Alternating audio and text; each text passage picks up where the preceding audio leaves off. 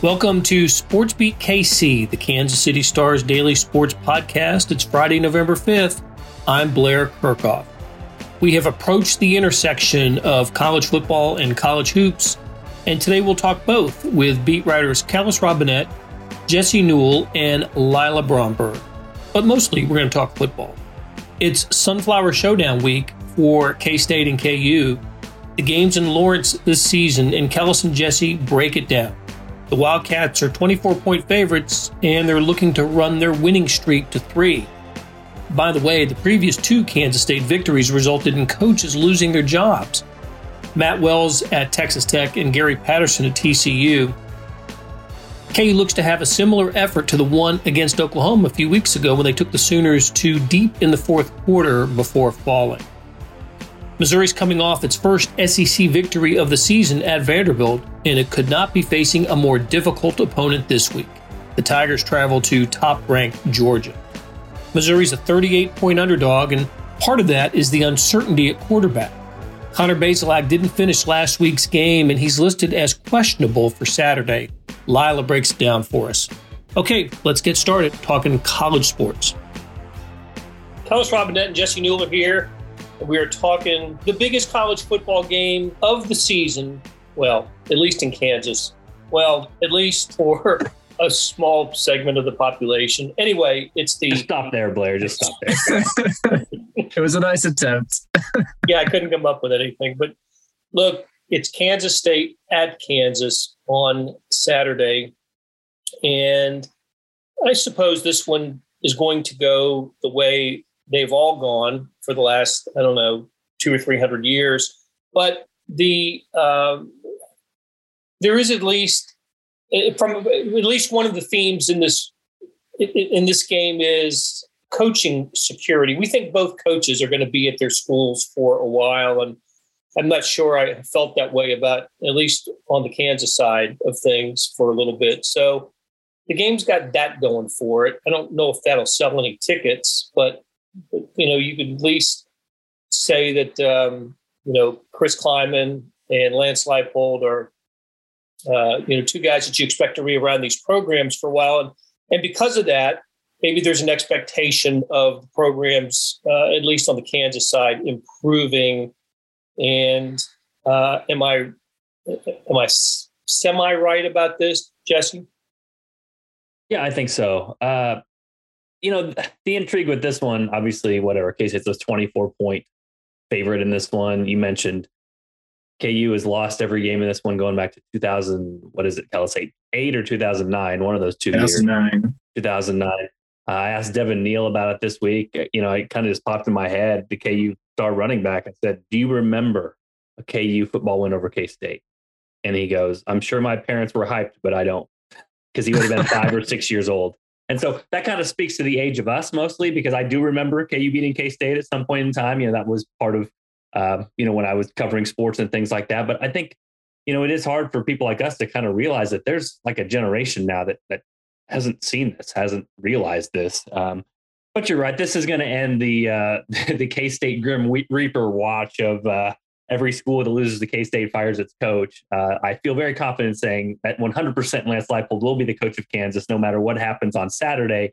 But for Kansas, it's all about psyche. 2 weeks ago at home against Oklahoma, they had some good things go for them early. They gained confidence. They played with physicality, and they almost, shocked the entire nation when they had an upset bid chance against Oklahoma. The next week they go to Oklahoma State. A couple of things go bad for them. The here we go agains pop up, and they were completely uncompetitive, get blown out of the water. So I'll be watching the first 2 drives. I think that will tell us a lot about this game. If KU has that game at 0-0 or has a lead after 2 drives, all of a sudden gets a little bit of confidence, has some of the home fans in there going for them, then maybe this thing can be a little bit closer than people think. But this also has blowout possibility because, like I said, KU, if things do not go right early, then things go very bad late. And that's going to be something they try to build up in the program. But right now, they're not past that. So for them to have a competitive game, I think they got to get off to a good start.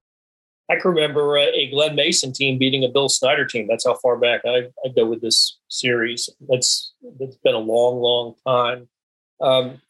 The The blowout possibility is certainly there for Kansas State. They've played so well, actually, the last couple of weeks. Well, let's just say the last game and then the last 6 quarters would be maybe more accurate the way K-State has played. They kind of have found their stride, haven't they, Kellis?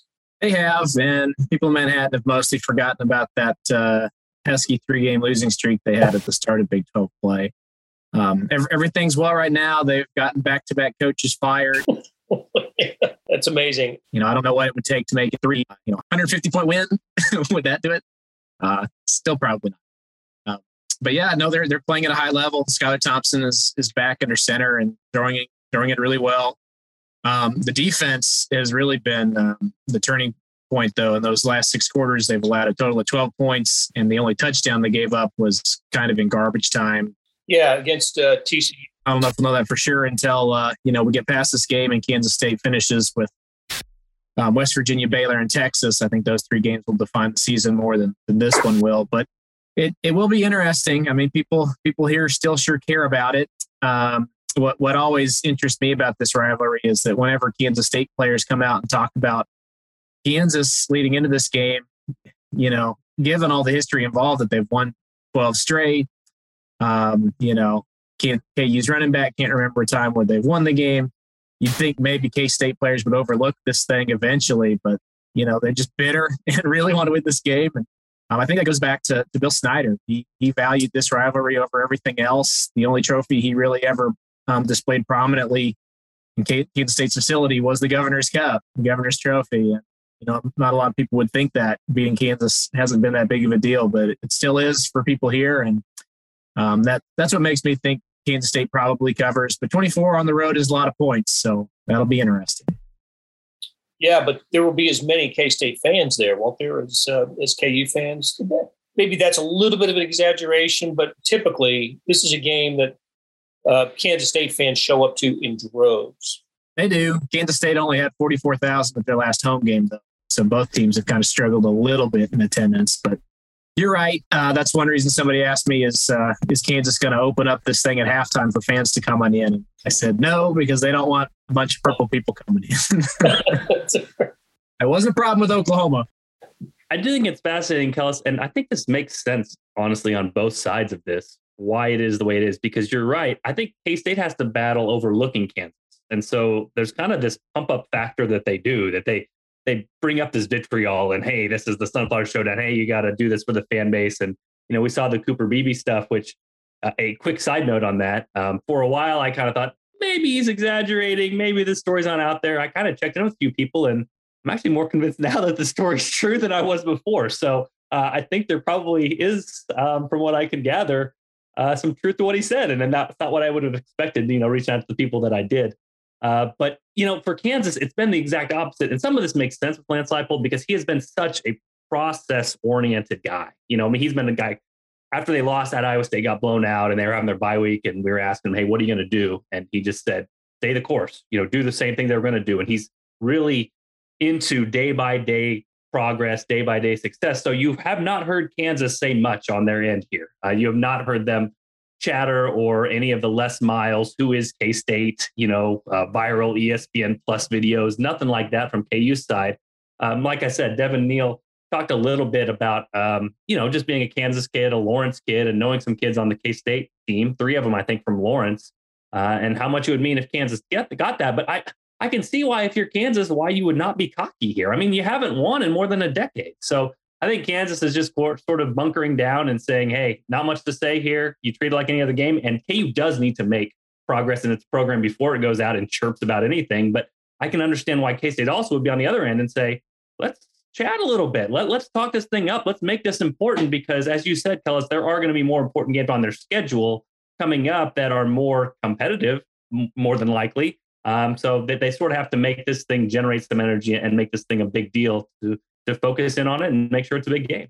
Bowl eligibility is here for K-State, right? If they win this, they get 6. That is correct. Yeah. So, look, there was never a doubt, but there was a time after that, during that at the end of that 3-game losing streak, when people were kind of wondering a little bit about where this season was going to go, the direction of the season. But the wins over Tech and TCU have changed that that idea. And Kels, we've got to mention, as we did last week, when we were having trouble, well, at least I was, you weren't, having trouble with the pronunciation of Felix's name. That's going to need to become something of a household name the way this guy is playing. Yeah, and it still boggles my mind that Felix Enudike Uzama was basically a free agent. Okay, you could have had him. Missouri could have had him. Anybody could have had him if they'd have just come in before December 17th of 2019 and offered him a scholarship. He told me KU actually did recruit him a little bit, but they told him he was too undersized to play defensive end. They wanted him to move to linebacker. Never offered him a scholarship. I don't know if they would have gotten to that point, even if he'd have said, yeah, I'll take a look at outside linebacker. But he said, no, thanks. I don't want to try that. But that's another interesting wrinkle here. What would have happened if they were the school that offered this guy instead and they had the Big 12 sack leader? But everybody's saying that right now. Kansas State almost didn't even offer him. But that last game was something else. I've never heard a defender's name just announced over and over and over in a game like that. Yeah, well, we got Gary Patterson fired, and he helped get Matt Wells fired as well. So now he's fantastic. He's quick as a cat, quick as Felix the cat, and just all around plays the position so well. Poised to have a big game this week against the Jayhawks. So, Kellis, what kind of bowl game are we looking at for K-State? What's sort of the range of the potential here for the Wildcats going down the stretch? Well, it depends how they close. If they win out and get to 9 wins, 9-3, then you're looking at maybe the bowl in Florida that used to be the Camping World Bowl, used to be a million different names. Right now, it's called the Cheez-It Bowl. I think that's probably a little too wishful thinking for them. My best case is I could see them getting to the Texas Bowl if they could win maybe 3 more.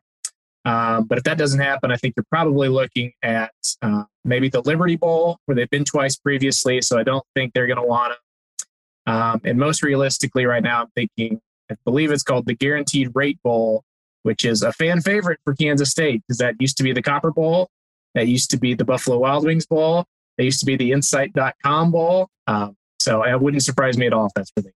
Well, the important thing is, where do you want to go, Kellis? That's really all that matters. It's colder. It's getting colder outside right now. Phoenix sounds great. I would go there. Sounds good. As promised, let's talk a little hoops as well. Kansas got its season off last night with a exhibition game on Wednesday night against Emporia State. And Jesse, I was a little bit surprised by who wasn't starting last night. Who did not make the start. The Big 12 preseason player of the year came off the bench in the opener. But there's always a method to Bill Self's madness, isn't there?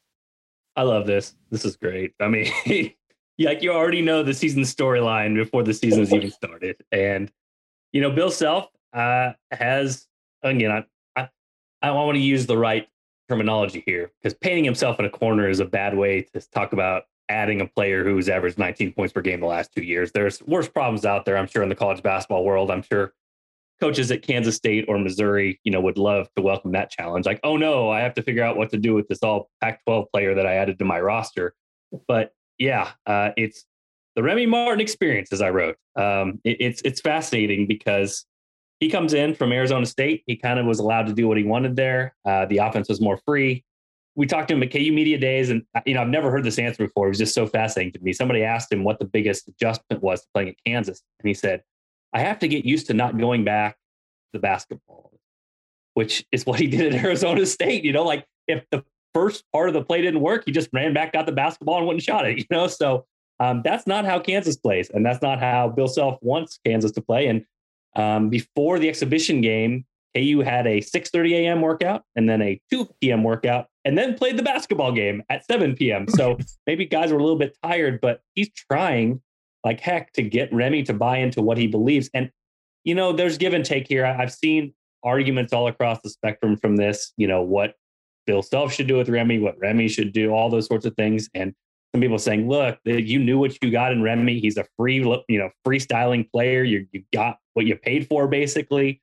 In that sense of the term. But I think Bill Self has reason to fight back here because he has loyalty to those 4 starters that are returning. He has loyalty to the roster that he already put together. He has loyalty to a system and a program that has been built over time on team chemistry and guys that work hard to play for each other. So if a hot shot walks in and just takes in whatever shot he wants, whether it's good or bad or within the flow of the offense or efficient or not efficient, maybe the boat starts to get overturned. You know what I mean? So I understand what Bill Self's doing here. I think it's something that a lot of coaches probably wouldn't do in this day and age because you want to make your stars happy. You want to recruit well in the future. But I think what he sees is if he lets Remy be Remy, KU's ceiling is pretty good, but not amazing. If he has Remy and gets through to Remy and has him buy into the team concept and has Remy get open shots for guys like Ochai Agbaji and Christian Brown when they all start playing together, then that ceiling could be Final Four. That ceiling could be national championship. So he's doing what coaches do, which is trying to get more out of his players. Yet at some point, he is going to have to let the reins go a little bit on Remy and let him be himself. And so that's kind of the battle right now. It's going to be a battle throughout the whole season. And buckle up. I'm ready for it. Let's follow this whole thing and see where it goes. I did love that pass he made. It was Remy, wasn't it? Like the cross-court pass that he made to the corner for the Agbaji 3. I thought not many guys make that pass or can make that pass as accurately as I saw Remy do. Yeah, I wrote that in the story. It's amazing. Like that's the play. If he makes that play for Kansas, I mean, they're a top 5 off. I mean, he reads the ball screen. He sees the backside defender. He sees that he's committed, and he takes one hand and tosses it across court. Perfect pass to Ochai Agbaji for a corner 3, which is as good of a shot as you're going to get in the possession. Funny enough, the very next possession I wrote about this, KU's offense didn't work in the first 10 seconds. Remy circled back and went back and got the basketball, took on 2 defenders, shot an 18-foot off-balance fadeaway and brick. So you got the full Remy experience in those 2 possessions, but I think that's exactly what Bill Self sees, which is like if you can take door number 1 Remy and package that up 80 to 90% of the time, and then take door number 2 Remy and keep that for 10 to 20% to let him be himself, then you're gonna have a really good basketball team. But if that's closer to 50-50, if that's closer to 20-80, then yeah, you kind of risk losing control of what you've built up over time. So it's going to be fascinating. That's 2 very big, strong personalities going against each other. And I think that's going to be something to follow all year. We'll link to that story in the show notes. Kellis, does Bruce Weber have a handle on his starting 5 yet? Well, we're recording this before they play their exhibition game against Pittsburgh State. So we'll see what he goes with. I asked him earlier this week, and he was like, "Are you kidding me? No, I don't know." Which you wouldn't expect to hear from a coach this late in the game. But I think it's interesting. He seems to, not want to be married to any one starting line this season. And I think that reason is twofold. One, they've got more capable players this year. Last year, they only really had, 5-6 guys they even trusted to play at any given time. So those were going to be the starters. This year, they've got, especially in the backcourt, some options. They could go big, they could go small. And depending on who's, playing best at the time, what matchups are going against, they can choose to use any, one of about 6 guards in the starting lineup. And that's something that we haven't seen a bunch of them in the past. So maybe it's kind of him being a little kid on Christmas Day, playing with his new toys, doesn't want to get locked into one new thing at this point. So I do think it'll be interesting. I mean, my guess is when everybody's healthy, we'll see a starting lineup that looks like Nigel Pack, Mike McGurl, Mark Smith, Ishmael Massoud, and Davion Bradford. But I say that because that gives them the most experience and, gives them a nice mixture of height and everything that you'd want. But at the same time, everybody says that Marquise Noel and Selt Miguel have been playing really good in practice. So, do you deny them every game? I don't know. Maybe if they're playing hot, you move them in, move somebody else out. I guess we'll get a better look here in these first couple of games. But it's definitely one of those things where this season you might have to, look up at the scoreboard 5 minutes before every game tonight is going to start. This is an exhibition, right? This isn't. They're not going to get 4 hazed tonight, right? It is an exhibition. I mean, they might get 4 hazed. I don't know, but it won't. At least it won't count. But it won't go down in the record books as a loss for us. That's the good thing. Right. All right. Well, we'll talk again soon, you guys. I appreciate you hanging out with me today.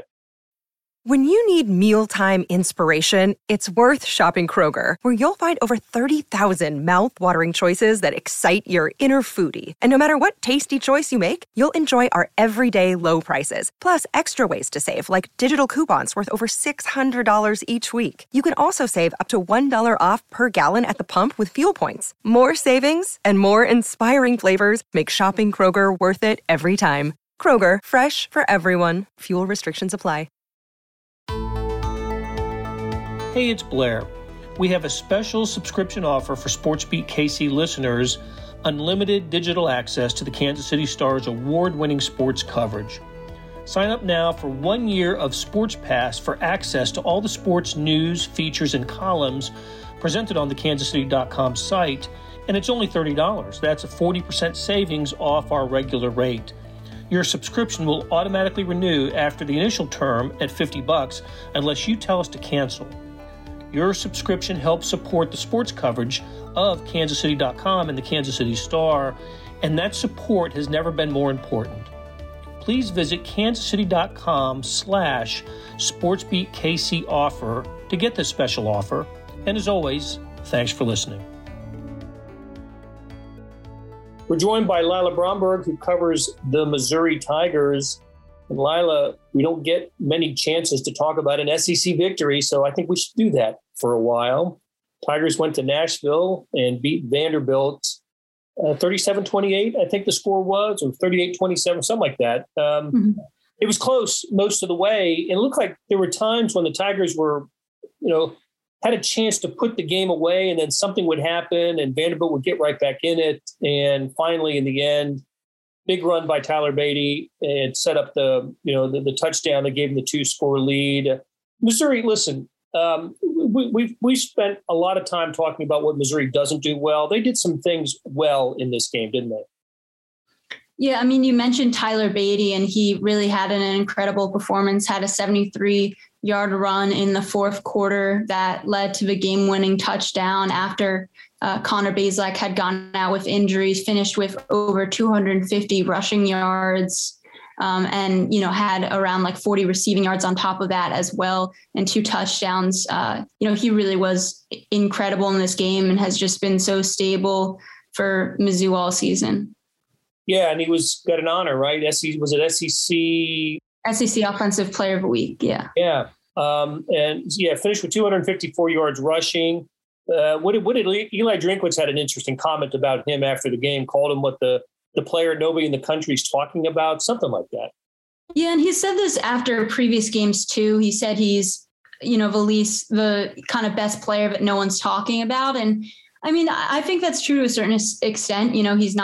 Hasn't been getting a lot of national attention. A lot of it has, come with how bad Mizzou has been at times this season, and just the struggles the team has had. But yeah, I mean, Tyler Beatty really has had an incredible season so far. He's top 5 in most categories when you look at the FBS, and really has been doing everything for this Mizzou offense, both catching the ball, running the ball. And, he's definitely a guy that you can see is going to make an impact at the next level just because of his ability to be a threat in both the running and passing game. He had a run in that game where he just totally bounced off a defender, right? Mm-hmm. Defender had an open field tackle opportunity, and Beatty just bounced off of him and turned it into another long gain. It was a great game by Tyler Beatty. He's going to end up with a lot of great stats this year. I hope he gets the postseason accolades that he's going to deserve. He certainly will get an opportunity to showcase his talent on Saturday, and we'll get to that the Georgia game and the Georgia defense here in a minute. But before we wrap up Vanderbilt, Beatty wasn't the only Missouri player to win an SEC award from the conference in that game. Tell us about Harrison Mevis. Yeah, Harrison Mevis was named a Special Teams Player of the Week. Honestly, it's a little surprising he hasn't been at any point earlier this season, but I would assume it's just because it's been games where Missouri has lost games. But he has really been incredible all season, and has now made 19 consecutive field goals dating back to last season. He had another field goal of over 50 yards in the game and had 3 of them, 3 field goals in the game, one of over 50 yards, and just has been so consistent. You don't usually you don't really know what you're getting when you put a college kicker out there to, kick a 50-yarder. But with him, it's going right through the middle of the uprights. And that's really been huge for Mizzou this season. I mean, I think I said it to someone after the game that if they haven't had him this season, you could even have some of these games, be worse than they have been. I don't know how many wins they would be at. He's really just been so crucial for them this season to know that as soon as you pretty much cross midfield, kicking a field goal is an option. Yeah, the thicker kicker. I love the nickname. Yeah. and I think his best moment came in a loss, the Boston College game, where he had I think it was 56 yards. 56 yards. I mean, when have you ever heard of a college kicker hitting a 56-yard? I mean, it just doesn't really happen that much, No, it doesn't. Absolutely doesn't. And under intense pressure, last snap of regulation to send it to overtime. And of course, the Tigers lost it in overtime. But heck, he might have been National Special Teams Player of the Week. Mm-hmm. Missouri had gone on to find a way to win that game. Yeah, I think a lot of NFL teams would honestly want his talents right now. I mean, he looks better than a lot of the kickers in the NFL right now, to be honest. Hey, for sure. I think he's got a chance to play on Sundays. That is for sure. Okay, you mentioned this earlier, Lila, that Connor Bazelak did not finish the game. Tyler Macon finished at quarterback. Actually, had a rushing touchdown there. The first play after Beatty's 73-yard run. What is the latest on Missouri's quarterback situation heading into Georgia? Yeah, so Connor Bazelak went out with around 6 minutes left. He was kind of holding his hip and then kind of stumbling. And then just, the next thing we knew, he was on the ground being tended to by trainers. We have been told it's a soft tissue injury.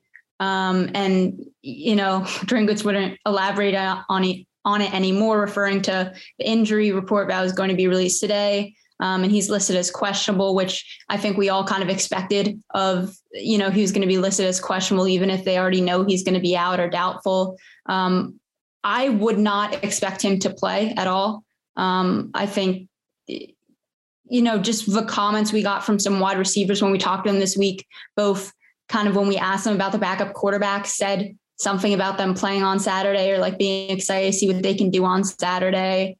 And just, if you have a quarterback that isn't close to 100%, playing him against this Georgia defense is not the best idea long-term for your season. No, it is not. So you had a good story breaking down both Tyler Macon and Brady Cook. What do each of them offer? Is there anything a little different that each of them bring to an appearance? Yeah, I mean, the thing with both of them is they're both young. I was very impressed to see Tyler Macon, even though Beatty kind of set up that score against Vanderbilt, but to do that as a true freshman. So he's still learning the playbook. He's still adjusting to everything, which is something they keep in mind. And Brady Cook is just a redshirt freshman as well. So, both of these are young guys. Tyler Macon has been described as a bit more of a mobile quarterback, but he had a really impressive throw against SEMO early in the year that was just, perfectly placed and ended up, being a touchdown. And Brady Cook has a great arm as well. So, I mean, we haven't seen a lot, but based on their high school careers, Tyler Macon had a very impressive high school career, set a lot of Illinois State records. He was named to the Elite 11, which is basically a quarterback camp for the best quarterbacks in the country that has produced a ton of NFL and college level quarterbacks that have gone on to do great things. And he impressed the coaches there, which I think was the thing that stood out to me the most when I was doing research on these guys. I also wouldn't be surprised to see them both play and get some opportunities just because we haven't seen that much of either of them. And it's such a dominant defense. I wouldn't be surprised if, Drinkwitz were to give them both opportunities on Saturday. Well, no matter who is playing quarterback against Georgia, it is going to be the most difficult task. It's the most difficult task in college football, playing the top-ranked team at their stadium. And Georgia is the top-ranked team because of their defense. It's really been incredible all year. The defense has scored 3 touchdowns and has allowed 5 touchdowns this year. It's amazing what Georgia's been able to do. The Tigers are, I think the latest I saw was a 38-point underdog in this game. What What's the best case scenario for the Tigers going to Athens this weekend? I don't see any way that they win this game, especially with Connor Bazelak probably not playing. And also just that a lot of Georgia's offense relies on the run game, which Mizzou still cannot defend in any way whatsoever. I mean, if Tyler Beatty is somehow able to get it going against this defense, maybe this isn't a complete blowout, but to be honest, like I see this being a complete blowout. Yeah, I think you're right. I think the Missouri's best chance is to shorten the game and rely on Tyler Beatty and the offensive line to pick up first downs, move the chain, keep Georgia's offense off the field against the Missouri rushing defense, and hopefully just keep the game as low scoring as possible. It's going to be a difficult chore. There's no doubt about it. Maybe they catch Georgia coming off the emotional win over Florida last week. I don't know. I think we're going to end up with something like 56-3, 56-6, something like that. Like, I don't think there's any way that Missouri's even within, 20 points in this game. It'd be tough. It's going to be tough. But we'll see. Look, we'll be tuning in. You'll be there. So, if you get a backup quarterback and something crazy could happen. You never know. Right. Hey, I don't think we'll talk again before Missouri tips off its basketball season, which is next Tuesday. Is it Tuesday? Next Tuesday. So when we talk next week, we'll have a little more basketball talk. But I wanted to wind this down, talking a little bit about Warren Powers, the former Missouri football coach who passed away this week. He and his wife, Linda, she also died earlier this year. Listen, I know you didn't know Warren Powers. I'd never met Warren Powers, but I know a little bit about Missouri's football history. And look, I know that he had a winning record and his career got off to a great start at Mizzou. He was well thought of. And I just want to know what you learned in researching stories about Warren Powers. He really came in and was able to do things right away that not a lot of people thought he could. The first game of the season, knocking off Notre Dame on the road. They beat Nebraska that season on the road as well, and finished that first year 8-4 to get to a bowl game for the first time in a long time. And talked to some former players this week, and they talked to me about just kind of him coming in and really setting a standard of working hard, and kind of really was a motivator and guy that could instill belief in players. Came in and started a weight program and petitioned. I was just reading some articles actually from the Kansas City Star, when he first took a job, months after a job, about him petitioning for them to have a weight room and weight facilities and to make that training a part of their football program, because at the time that wasn't a standard thing. Really just was able to, he led them to 5 bowl games, 4 straight at one point, and really kind of brought the program into being competitive in the Big 8 when it hadn't been for a bit. And as you mentioned, kind of was unfairly fired after one losing season. And then Mizzou wasn't able to have success again until to even have a winning season again until the late 90s. Right. Woody Woodenhofer took over, and then Bob Stull, and then finally Larry Smith with Corby Jones at quarterback. Finally got him back to a bowl game, but it took a while, more than a decade of non-bowl season football. I exchanged texts with Joe Castiglione, who is the athletic director at Oklahoma, who was a Missouri administrator, started his career there in 1981, came from Maryland, but started his career at Mizzou in 1981. And one of his first jobs was to kind of beef up the publicity for Missouri athletic communications. And he went to Warren Powers and had a discussion with him. And Warren said, "Look, what do you want me to do? I'll do anything to help, get the word out about Missouri football." So Joe Castiglione really thought highly of Warren Powers, and everything I've heard, just a terrific guy, and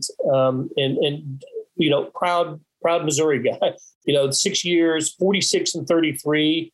I think most programs would take that as a record. And as you said, more bowl games than not in his career, most programs would take that as well. So look forward to reading more about what you have to write about Warren Powers, Lila. And I appreciate you stopping by and talking to us about Mizzou. Have a safe trip to Georgia, and we will talk to you again next week. Thank you. That'll do it for today and this week on SportsBeat KC. Thanks to the production staff of Beth Welsh, Monty Davis, Jeff Rosen, and Chris Pickett. Tip of the cap to Lila Bromberg, Jesse Newell, and Callis Robinette for stopping by and talking college sports. Links to their stories can be found in the show notes and on kansascity.com. Okay, let's talk about the morning sports edition. If you're not seeing it, you're really missing out. On kansascity.com, go to the Stars e-edition. That's a replica of the printed newspaper on your screen that comes with your digital subscription. Now there's an updated sports section produced separately that goes along with it. When you open up the e-edition, there's a box in the upper right-hand corner that says All Editions. Click on that, and you can access pages and pages of sports, everything that happened the previous day. You also can get it through the email. That's how I get it. It's there by about 6 a.m. every morning. Listen, however you see it, you know what I'm talking about. Complete coverage of the previous day's sports news, features, statistics, everything. It's fantastic. Hey, thanks for reading the Star and listening to our podcast lineup. You're helping support the best sports and news coverage in Kansas City, and we couldn't produce programs like SportsBeat KC without you. We'll be back on Monday breaking down the Chiefs-Packers game. Hope you'll tune in then.